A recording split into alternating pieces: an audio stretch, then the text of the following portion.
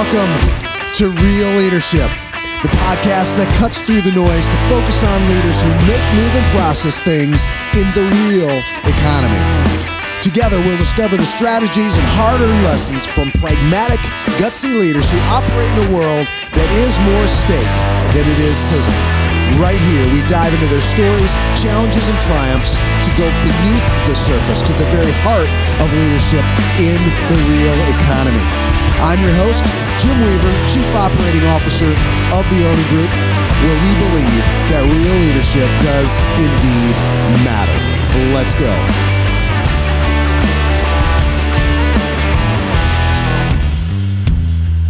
In this episode, we're excited to introduce Stephan Mathis, an entrepreneur and leader in the logistics industry. Stephan began his logistics career as National Account Manager with Coyote Logistics and then went on to co-found Molo Solutions with a former Real Leadership guest, Will Jenkins, back in 2017. Over 6 years, Molo grew from nothing to becoming a billion-dollar force in the industry. Stephan led Molo's business development before becoming executive director of enterprise sales in 2020. In just 6 years, Stephan generated $350 million in revenue. That's personal production through strategic alliances with Fortune 500 companies. Molo Solutions' rise culminated in an acquisition by ArcBest in 2021. 2023 brought a new chapter for Stephan, and he made a decision to step away from Molo Solutions to spend a little time with his fledgling family and to find his next passion project. We're excited to have him. Welcome. Thanks for having me, Jim. That's quite an intro. I am loving your flow right now with the hair. I gotta get more confidence to let mine flow, but that you're really rocking it, so I respect it. Logistics has been my jam for the last 13 years. I jumped into it kind of randomly, actually. I was in my early 20s, living in Wrigleyville in Chicago. If you're a Cubs fan, that's a fun spot. I actually remember I was at a bar and I met a guy who was working in logistics at a freight brokerage. At the time, I didn't even know that trucks had 18 wheels. Like, that's literally was my knowledge of the trucking industry. And he was like, "Hey man, you seem pretty personable. You might be good at what I do. I'm doing really well, making good money." And so I ended up taking a job at Coyote Logistics early on in my early 20s, and you blink, 12 years later, co-founded a company, exited. A lot of stories. I'm sure we'll capture some of that on this podcast, but yeah, it's been a wild ride. So that was around the time you had graduated from DeVry in 2011, yes, right? With sales and marketing degree. So where was your head at when you graduated from college? Did you have it sounds like, well, I don't know. I don't want to put words in your mouth, but where's your head at when you graduated college? You have a clear path that you wanted to take, or so kind of up in the air, or where I'll was your shoot head? you straight. Actually, I did not have a clear path. Actually had, very humble beginnings. We grew up, paycheck to paycheck, family that hard hat, lunch pail. My dad was a mailman for 30 years. My mom was born overseas, married my dad.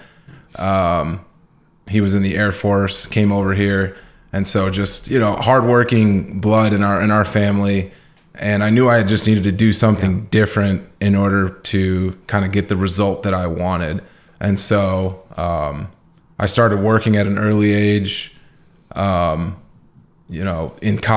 high school, I worked while going to school, playing sports, and just like started understanding that I could carry a much larger workload than what was prototypical of a 17, 18-year-old, right?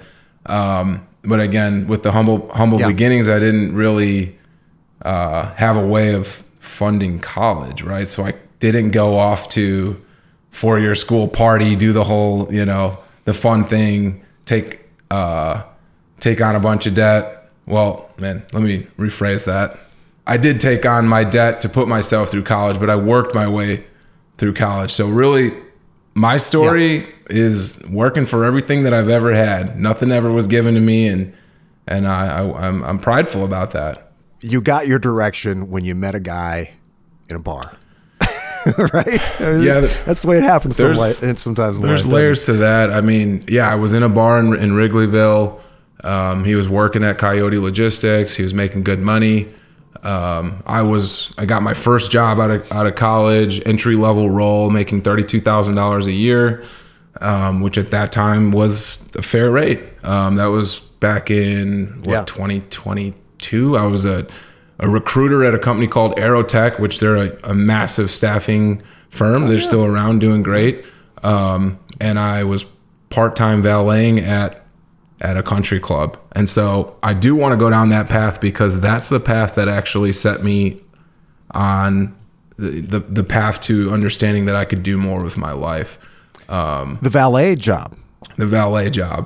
And so I'll bring this all back together at some point. But so working at the valet job, I was at the front of the country club, the first impression, if you will. And you're shaking hands with wealthy individuals, people who have had successful careers, lawyers, business owners, insurance people who were doctors. And I'm standing there like, these people have a really good life. And I've had a hard life up to this point, but it kind of showed me quickly that I could potentially create this life for myself if I get myself thinking on the right track.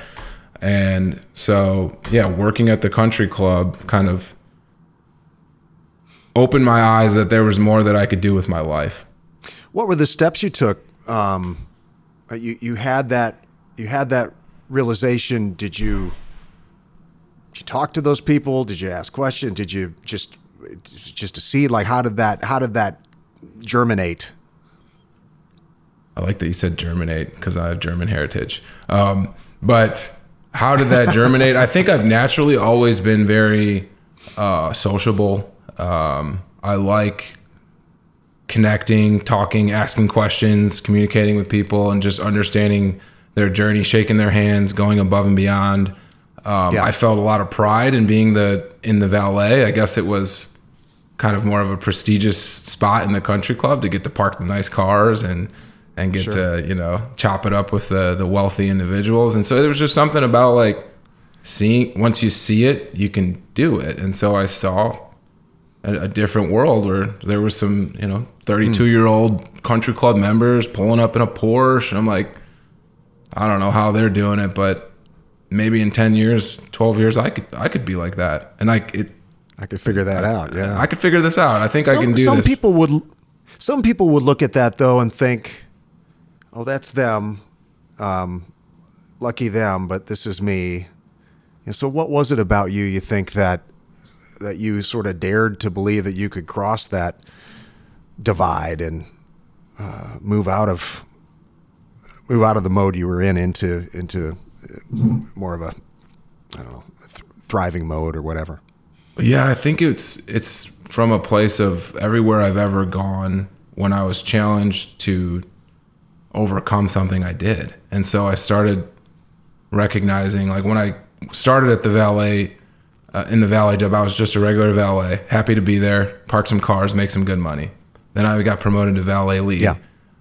So started leading a little bit of, the rest of the team, started making the schedule a little bit.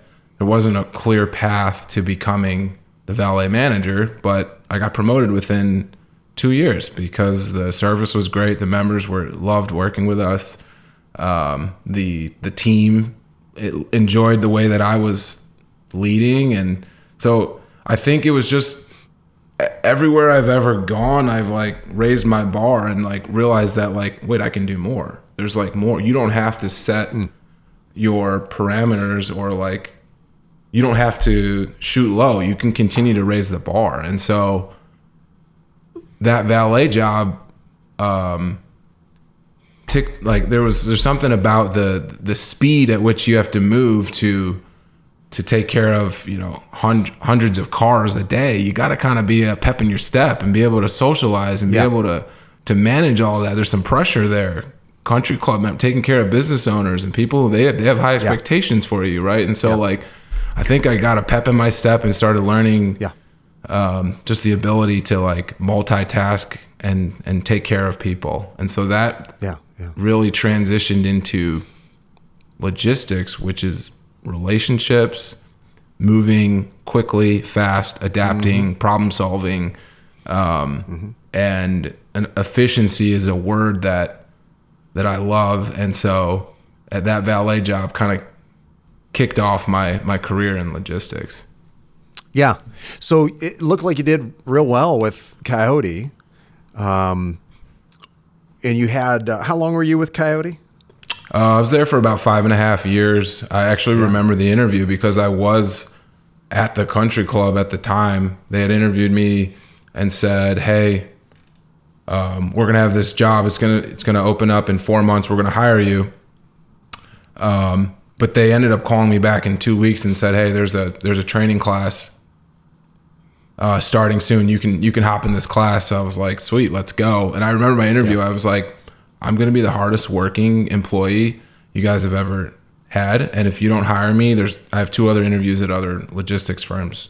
And you said that in the interview? I said that in the interview. I called my shot. I'm not trying to be boastful or cocky or anything. No. I just like, there's something about believing in yourself that you can do what you say you're going to do.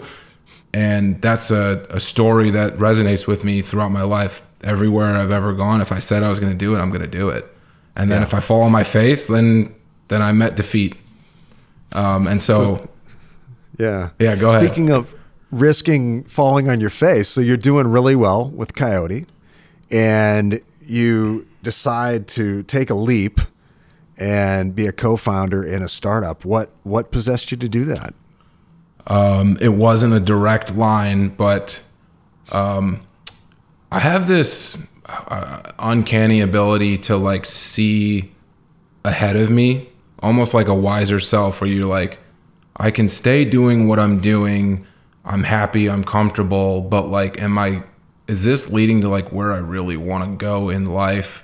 Or do I need to take a sideways step or maybe take a step back in order to get to where I want to go next? And so at the time I was crushing it in refrigerated carrier sales, talking to truck drivers. I mean, me and a couple of the other guys were 1, 2, 3 on the leaderboard, booking a ton of freight, making good money in my mid-20s. And I wanted to take a leap to the other side of the industry, which is where you talk directly to customers. And I would have had to start all over inside of Coyote, which I had already climbed so high on the carrier side.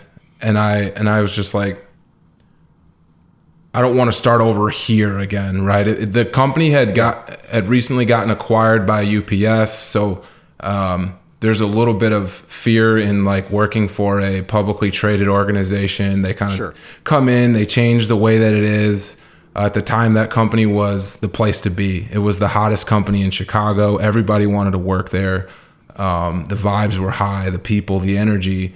And when the acquisition took place, I saw a little bit early the writings on the wall that like there was going to be some change coming, and rather than stick it out and see what was going to happen, I had gotten a message on LinkedIn from a still friend today who had worked at another company, and she was like, "Hey, like, I think you do really well. Why don't you come work for me?"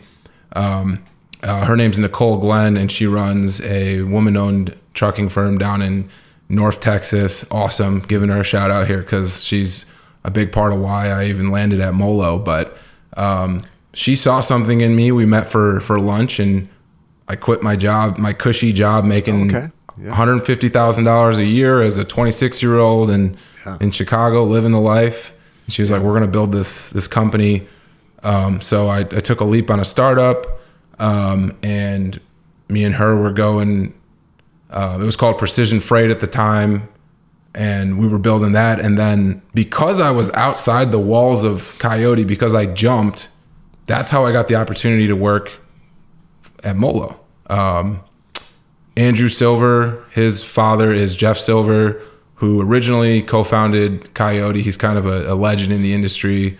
if you will, got almost like godfather of the freight brokerage. Yeah. Him and a few others of, pioneers of the industry, if you will. And Andrew also worked at Coyote at the same time that I did.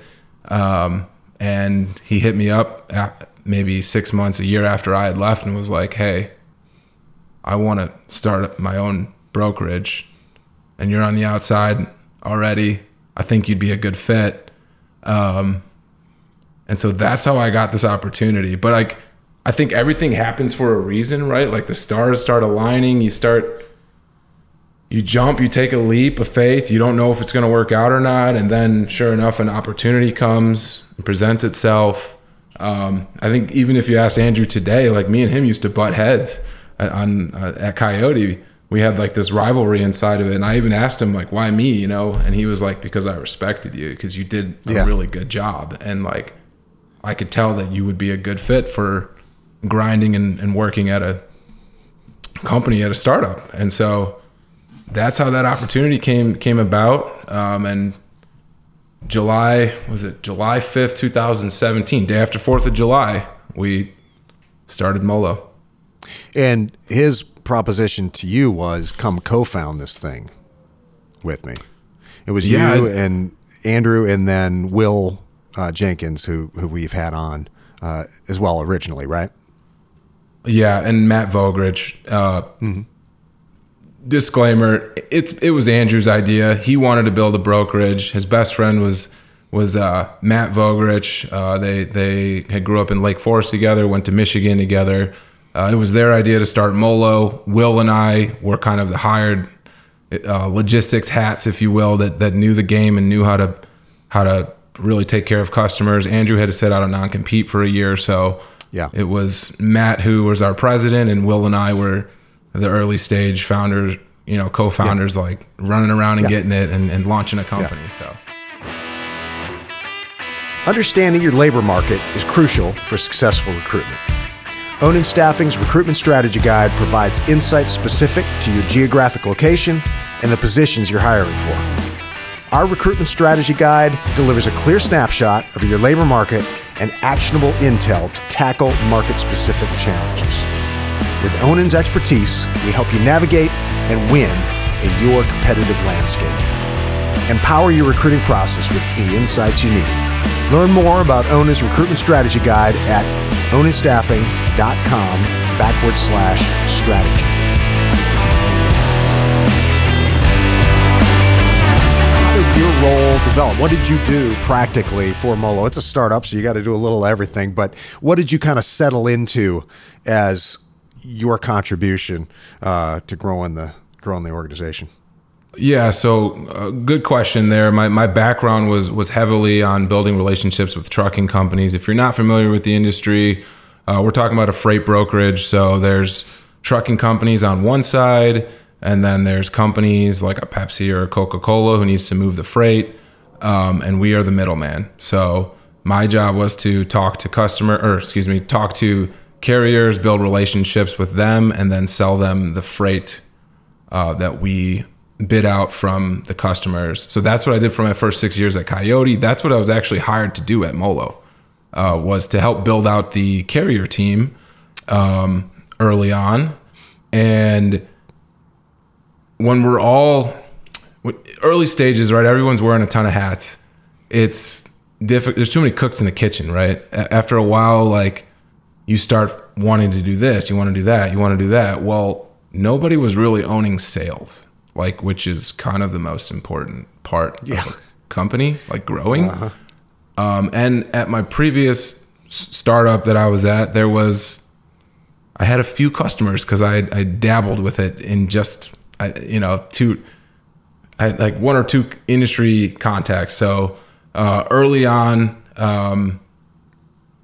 we kind of had a meeting of the minds, and even Will tell you this. Will Jenkins had a background in customer sales, customer facing. He did that for his whole career. I'll never forget it, actually, because we were in his car outside of his apartment after a long 12, 14-hour day, and he was like, "Hey, man, I think you should go customer sales. Like, I know you don't know a lot about it. You've never done it before. It's scary, but I think you would be really good at it. You're just like the way that you're mellow. You're like, you understand it. Relationships, like people will believe what you say if you just try this thing. So I was like, all right, I'll go do sales. And I jumped. I was scared. I didn't know how to do it all. I failed several times. I botched my meetings. I botched sales calls. I didn't know. And if you ask anybody in the beginning, I was super raw, and it showed. But over time, when you work on something, you start to get a little bit of confidence. You start to understand your cadence. Your your personality starts to come out. And there was I remember a time when I was even trying to mimic others, right? Like, oh, he said that, like I could say that thing and sound really cool. Mm-hmm. And then I would say it and I would botch it and I'd sound like an idiot. And I'm like, you know what, dude, you just got to be yourself. Like, people will respect you just being goofy or whatever it is that you can find a commonality with somebody, right? And so once my personality just started coming out and I got to be my jovial self, my natural voice, joking, leading them to where I want them to go, it started becoming like super natural. And I hit a groove in sales. Why do you think your customers bought from you and Molo, as opposed to your competition? Because it's a very price competitive business, right? Yeah, so it's a super commoditized industry. I mean, today there's 28,000 brokerages. I bet you a new one opens every day, and 2 probably close every day. Like, that's how highly competitive it is. At the time, we set our target out on our differentiator being, we'll always service the freight no matter what. If we quote it, we'll pick it up. Our differentiator was our culture, the way we treated our employees, drivers, and the customer experience. Like, we nailed that. We committed to treating our customers a certain way regardless of what was going to happen. Whereas, like, in the logistics industry, no one is giving certainty.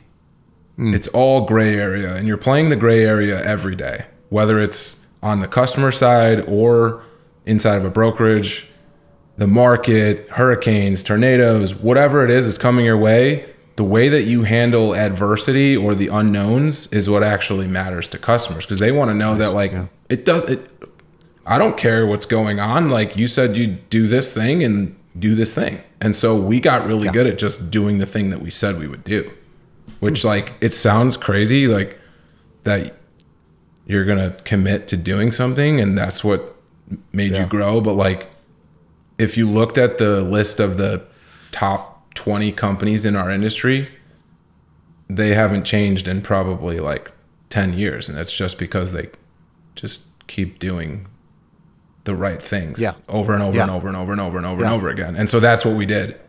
And then when the pandemic happened, right, like, the world turned upside down, and companies with lesser values or maybe not as much grit and tenacity to stick to their morals, they gave their freight back to the customers. They asked for rate increases. They stopped servicing, or they were rejecting the loads. Where, Andrew did a really good job of this. He said, we're going to stick to our commitments. And so for 1 year during the pandemic, 2020, it was a very challenging year. I'll say that, because we had to service freight when rates went sky high. We were bleeding cash, losing money. But what it did was it showed customers, like, that the loyalty was there, and that, like, our word is our bond, right? Like, we're not going to waver on our commitment that we gave you. So by the end of the year, it was, I want to say November or something, customers started coming to us and being like, how come you guys haven't changed your rates yet? Like, you're the last ones we've talked to about adversity. You just keep showing up. Wow. And we were getting award after award from shippers to the point where it was like word of mouth. Our company doubled because of the pandemic. No kidding.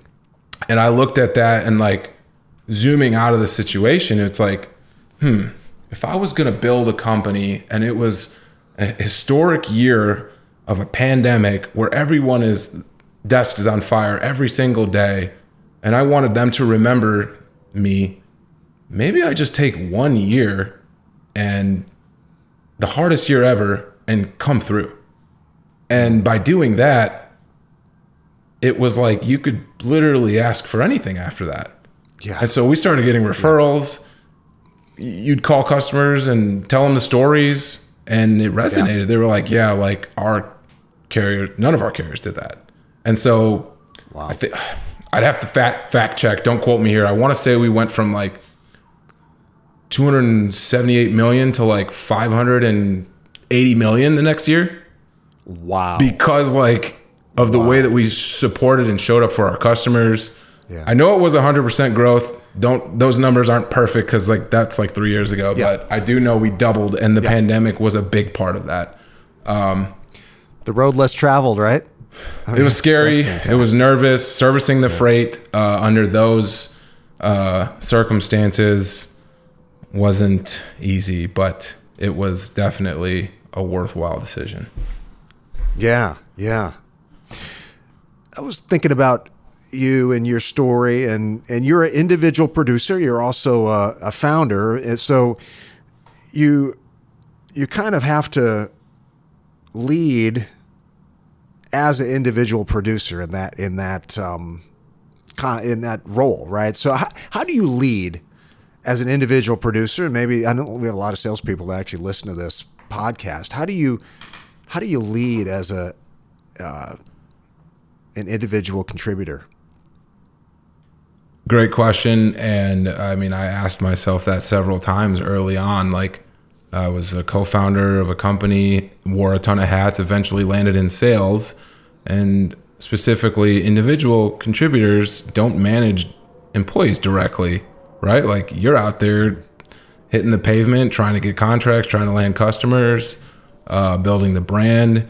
But so at first it was hard because I didn't know how to find my footing inside the company. But then what I realized was like, I should just lead by example, by doing my job really well, by sticking to the morals of the company, by protecting our culture, by growing my book of business, by always working hard, by landing business, right? Like, my job is to land business and grow our company. We're a startup. Nobody knows who you are. So why not go out there and crush it?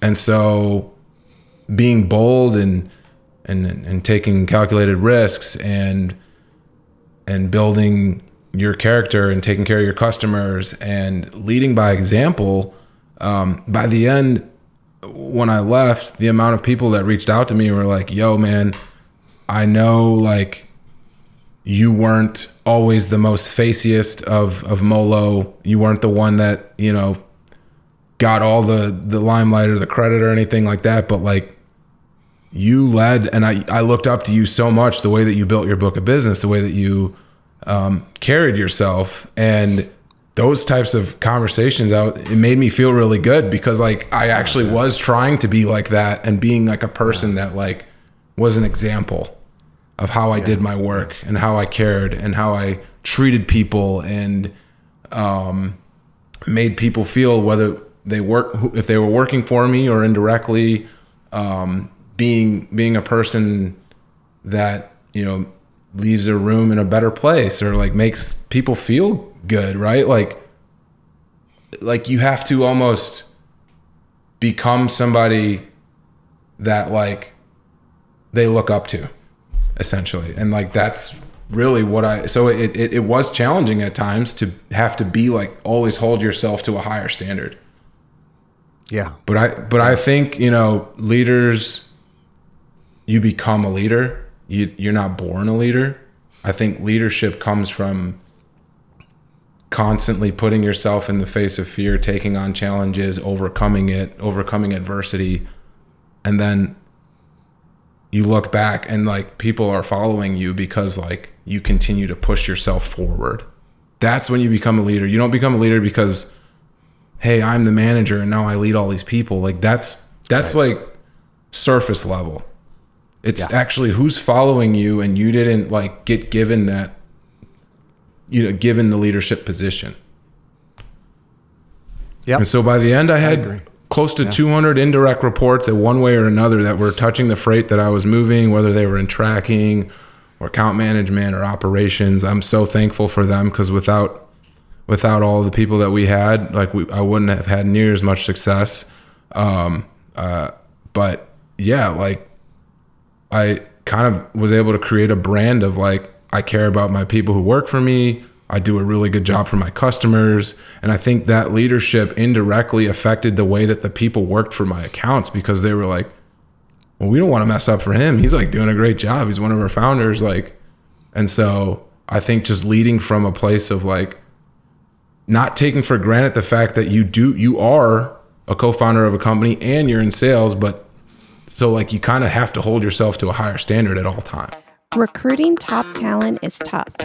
Onan Staffing focuses on people, offering exceptional benefits to attract and retain dedicated workers. Partner with us for flexible, data-driven solutions. Visit onanstaffing.com to learn more. Over a 10 or 12 year span, you managed to cross the Rubicon. You were in that valet job at the country club. You saw what was possible, and you crossed over, and you were able to earn yourself a big payday at a young age. How has that changed you, or shaped your perspective on things, your perspective on your career, on how you're spending your time, those types of things? How has achieving that shaped you?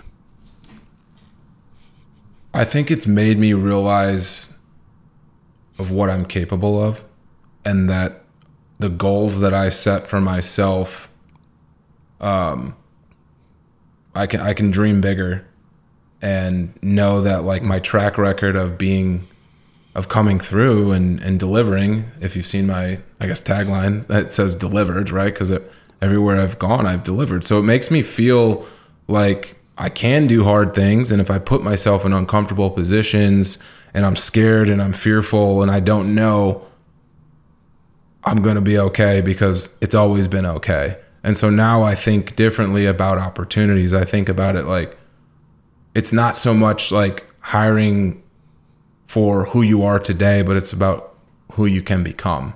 And so when Molo started, I was a carrier sales rep who had a good track record of taking care of carriers. And by the end, some say I built the biggest book of business ever from an individual contributor. Yeah. How did I do that? It's because I learned and I grew over time. And so having gone through that, now I'm like outside the walls. I've been 3 months removed, and I'm like, what else can I set my mind to accomplish if it's something that I really want to go after? And so now I start dreaming a little bigger. And actually, like this just came to mind. You mentioned the country club. I ran into one of the members who was at the time 35 years old. His name's Mike Demchenko, in the Detroit airport about 4 months ago. Just randomly, I was visiting a customer, and we chopped it up for about an hour, had a drink, had a slice of pizza, and I told him, I was like, I don't know if you know this, man, but like when you were pulling up with your car at the country club and I was valeting it, I looked at you as a role model. I was like, who is this person that's got a cool life? Like, he's selling insurance. Like, I didn't know that I could do anything that great with my life. And so I saw you, and it made me realize that I can do more. And I told him that in the airport, and he was like, man, that's really cool. And I think he's a high up executive at an insurance company, has a family and all of that. But it was just a cool circle. Like, man, I started out as a valet, parking this guy's car, and I'm running this gauntlet of like logistics life, co-founded a company, and I run into the guy that like inspired me. So it was really cool. Yeah, that is cool. You mentioned, or you just talked about how you're thinking bigger, dreaming bigger. What's next, do you think? What are some ideas? You've got some options that most people don't have. I would imagine, I mean, it'd be almost hard to pare it all down. You have so many options at this point. I don't know, where's your head at with that? I think differently now than I did when we started Molo. Like then my mind was, I want to do something to build for my future family, right? Like it was just me. I had a dog. I was single. I wanted to work my tail off so that I'd have enough money to start a family and like give them a good life, right? Like we struggled early on. So I was like, I don't want my kids to struggle. So I got to work differently. And so now that I've done that, I feel like I'm in a place where I've kind of hit some stability after Molo. I have 2 kids, and my family's like everything. So like, I want to find an opportunity that I'm super excited about, like whets my beak, not so much from a financial perspective, but more from a place of fulfillment and impact. Like how many people could I help, right? Like, or tackle a larger problem, whether it's in the logistics industry or just really the world in general. Like, I think that the world needs more people that aren't afraid to go for it. You'll probably ask me this question later, but one of my role models, if you will, or people that I look up to is Arnold Schwarzenegger. Some like him. I'm reading his book right now. I'm reading it right now too. And there's a phrase in there. It's a German phrase. He says, "Wenn schon, denn schon." And I'm German. My mom's first generation German. And it means if you're going to do it, do it. And there's just something about that like, it resonated with me when I read it, because that's kind of how I was growing, like everywhere I've ever gone. You asked me to do this thing, I'm going to do this thing. And so when you become that type of person, it's like, well, then why would I set my dreams on like maybe, and I'm just speaking from my own personal right now, why would I set my dreams low? I should shoot much higher for impact, for just think bigger and challenging myself to be around, maybe be in a room with other people who have accomplished a lot and like putting our heads together to solve a bigger issue, starting a company from the ground up. Molo taught me that like I'm capable of more. And so now I'm this like person on the sidelines that's like, well, like what's my next mountain that I need to climb? Yeah. And that's where I'm at right now. But I don't think you learn how to just think big by like saying like, as an 18-year-old, I'm going to change the world. Like, no, you kind of have to prove it to yourself that like you are someone that will follow through on what you want, right? You need to set a goal, accomplish it, and be like, whoa, that wasn't as hard as I thought it was. Let me set another one, and then another one. And then eventually you become a person that like believes that you will do what you say you will. And then over time, like you want to set your goals higher.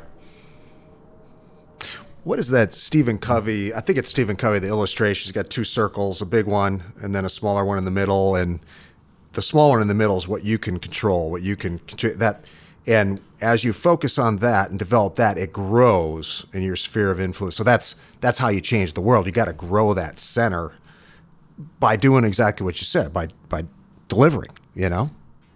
Yeah, I just think that your confidence in yourself and your belief that you can do it, and it grows over time. The harder, more challenging things that you go after in life, the easier it becomes to see what the right path is to take, right? And so I'm at a position right now, I'm a free agent. I can't work directly in the logistics space. I have a non-compete, so I won't be starting a brokerage anytime soon or helping you move your freight, but I'm in a place where I'm thinking like, what's my next like challenge that I want to take on? It's kind of like the Arnold Schwarzenegger mindset, where like he just went for it in every room, and he didn't have a backup plan. And he said, I'm doing this thing. And like, the dude has done, I mean, maybe some questionable character things somewhere here or there. If you like him, don't like him, whatever. But like, from a fearless leader perspective, the guy has like, he won, what was it, Mr. Olympia several times. Terminator, was an actor. They told him he couldn't do it. He was a millionaire before he started acting from real estate investment. Yeah, and then he goes on acting. Remarkable. I think he was still to this day one of the highest ticketing movies ever. Yeah. And then he went on and then he was governor. He just said, I'm going to be the governor. And then people like that, kind of the Trump approach of like, I'm not your typical politician, but that's why you should hire me, or vote for me. And I think I resonate with that. It's just like, I'm going to go for it. And if you want to hire me because my track record says that I'm good at it, like, there's going to be all these other things that I learned that like, you're going to get way more value out of me because now I have even more tools that I learned in your adventure or problem you wanted me to solve. So like, that's like what whets my beak and gets me excited. I have another 5-year sprint in front of me right here before my kids get into T-ball stages. And like, that's I've always dreamed of being the head coach of my little league team, my kids' little league team. That's like, I don't want to miss a game. My dad and mom, unfortunately, had to miss games, right? They worked 2 jobs, humble beginnings. My life dream is to never miss a game. Awesome. What? Let's wrap with one more question. If you could go back to yourself in 2011 when you graduated from college, you were in that transitional point. What advice would you give your younger self? Oh man, try and fail as much as possible in your early 20s.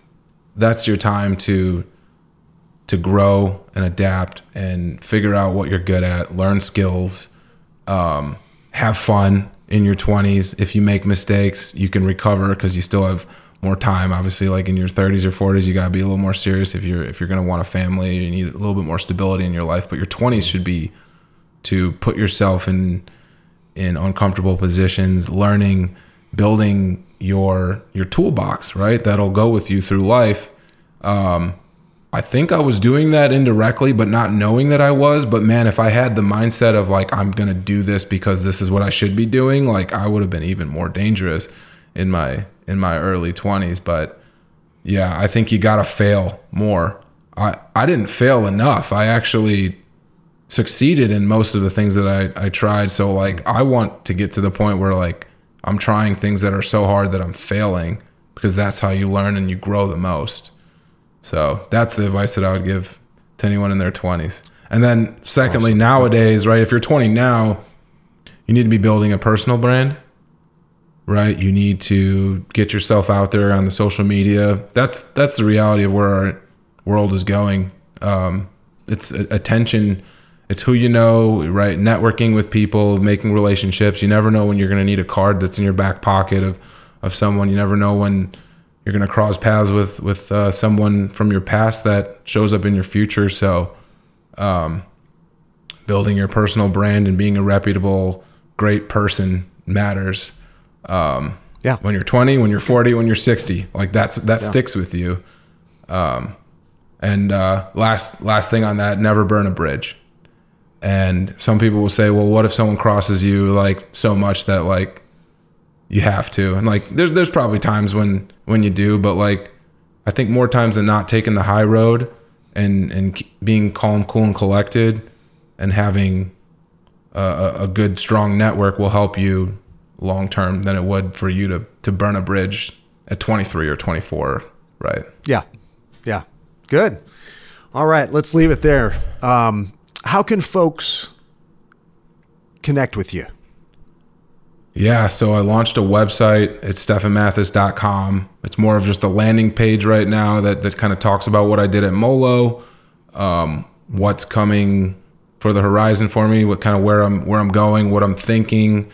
I have a Calendly link down there, and then my My email is on there, sm@stephanmathis.com. Right now, I'm honestly just connecting with like-minded individuals. Maybe it's an investor, or it's someone who was me, who needs some direction. I'm happy to take a call with someone who wants to figure out how to be a better sales rep or this or that. Like I like helping people. There's something about giving back after you've been successful.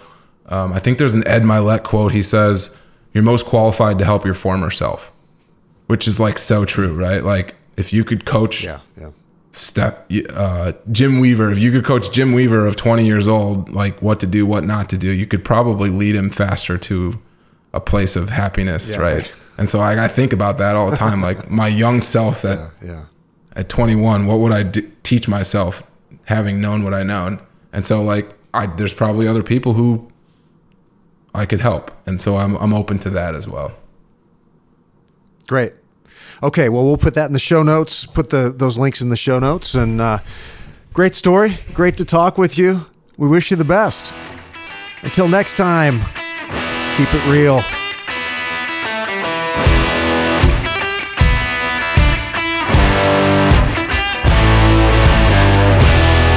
Thank you for listening. This podcast was powered by Onin, a family of staffing companies providing real staffing solutions to manufacturing, logistics, and food processing companies across the United States of America.